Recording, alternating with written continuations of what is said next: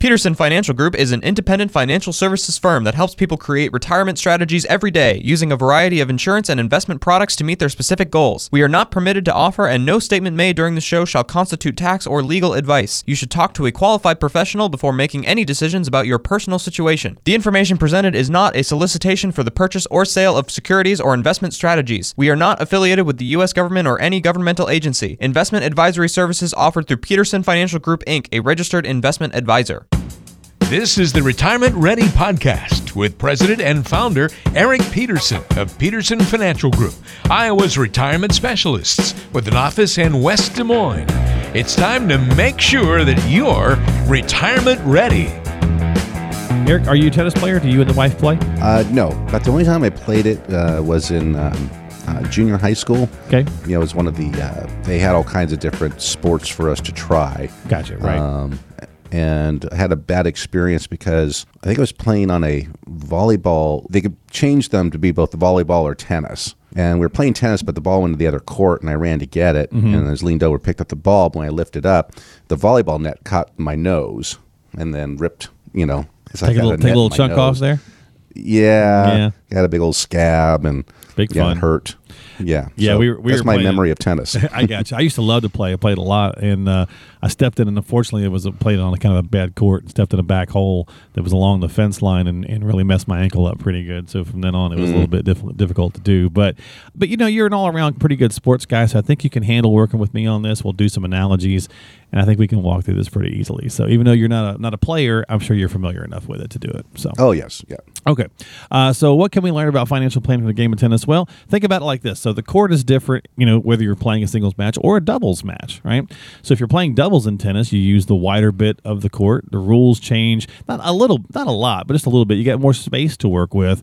And I was thinking about that when I was coming up with these analogies, and it's like, well, you know, I imagine when you're working with someone who's, you know, maybe never been married or is already a widower by the time you're working with them or something like that, or divorced, that's probably completely different than when you're dealing with couples. Correct.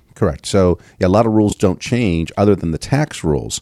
And they're more, I guess, when you're married, a little bit easier, especially with the incomes that you have coming in. Forgiving, yeah. There's a cost to marriage. But, no, so when you're married, think about this. In your retirement, you have two Social Securities coming in. Mm-hmm. One of you may have a pension. So the incomes coming in are a little bit more robust. You have double the assets because if you both worked, you have the retirement savings from both of you. And then you're enjoying lower tax brackets typically because when you're married, you get into the higher brackets. It takes more money to get into those higher brackets. And plus you have double the standard deduction, all those kinds of good things. And so you can enjoy a pretty low tax rate in retirement on a modest income. Now, if you're a single person, and this would be, like you mentioned, either you are single or divorced or become a widow or widower during retirement, then that changes. You know, you only have one Social Security benefit coming in. Let's say your spouse had the pension. When they passed away, it went along with them as opposed to continuing on for you. But you go into those higher tax rates quicker. It's not almost, sometimes it's half what the married one is, but sometimes it's not. So really the tax rates are not that favorable for single people on the same income. So an article that we write about that was written in Kiplinger's, and we showed in our classes, is how a married couple with $60,000 of income, that's modest income in retirement, $30,000 coming from Social Security between their two benefits and $30,000 coming out of an IRA, when they're married, they're paying about $800 in federal income tax. That's it, because not all their Social Security is taxable because, again, how much of your Social Security is taxable depending on single or married status and how much other income you have. Right. Now, as a single person with the same income, they're going to pay close to $5,000 in federal income tax. Yeah, wow. Yeah. It's almost a 400% increase just because there's only one person. And when one person passes away, there's not a whole lot of changes in the required income. You know, your property taxes don't get cut in half. You don't pay half the cable bill or half the electricity bill, right? Right, it'd be nice. Insurances. You call them up and say, your homeowner's hey, insurance isn't counted in half. Yeah, right. It'd be nice if you could call them up and say, hey, there's just me now. Can you cut that bill in half? Yeah. Exactly. Doesn't work that But the way. only thing changes is maybe the food budget. Right. Yeah. You know, and but maybe you're lonely, so you want to go travel and go out with friends or see family, that kind of stuff. So you want the whole amount. Most people want all the money that they had when they were married. They don't want to cut back their lifestyle. So you got to plan for this. You got to plan for this tax issue that will happen at death.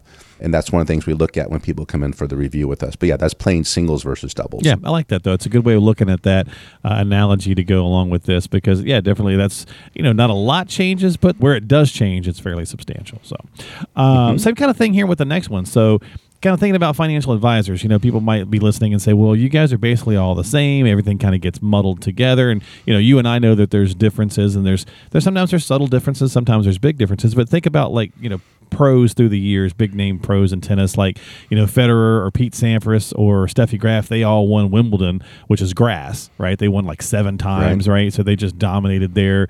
Nadal or a classic Bjorn Borg, he was like dominant on clay. Agassi, remember Andre Agassi when he used to have all that hair in the 90s and stuff? He used to dominate on hard courts as well versus other surfaces. So kind of the same thing. There's, advisors, you guys are fairly similar in a lot of ways, but you probably excel in different, arenas, if you will. We'll all have access to this similar tools. Okay, all right. That's the thing. I mean, from an investment standpoint, what do you have? You have stocks, you have bonds, you have mutual funds, you got insurance-based products, whether that be life insurance or annuities, and then you have cash type of accounts, brokered CDs or those types of things. So all the same tools, it's just how you use them is different, right? Right.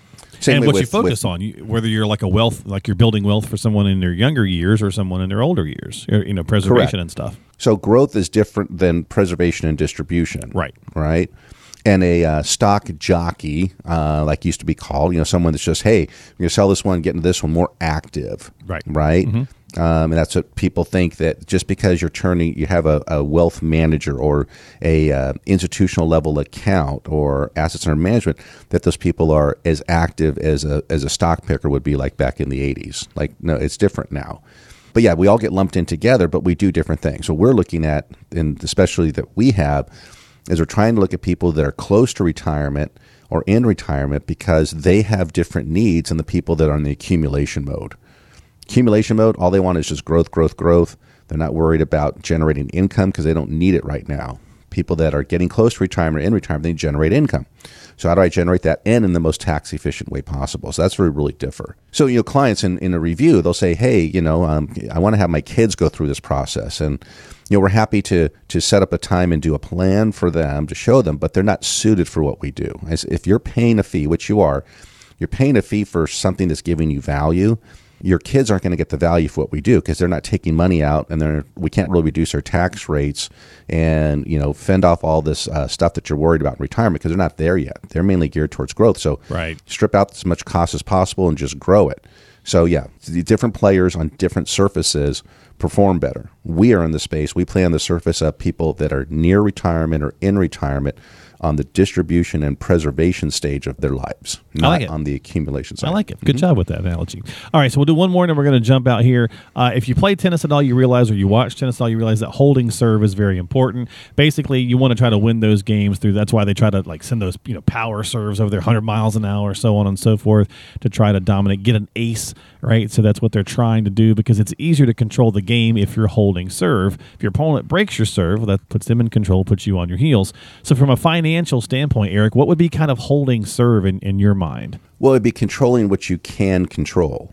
In other words, you can't control the stock market, but you can control how much of your portfolio is exposed to the stock market. Okay. You can't control inflation, but you can plan for it, and you just need to generate income and have maybe increase in income. You can't control the tax rates, but you can control how much of your income is subject to income tax and take control of putting those things in position where they won't pay taxes anymore. Doing Roth conversions, those types of things. So control what you can control, hold that serve as long as you can, because you'll perform better if you can control the things that you can and don't worry about the things that you can't. You've been listening to the Retirement Ready podcast. If you have questions about what you've heard on today's podcast and would like to schedule a complimentary retirement readiness review with Eric Peterson and the team at Peterson Financial Group, call now. 515-226-1500 is the number to dial. That's 515-226-1500. They are Iowa's retirement specialists and standing by to help you achieve your financial and retirement goals. Want to ask a question online? Visit the team at AskEricPeterson.com. Thanks for listening to the Retirement Ready podcast, making sure that you're retirement ready.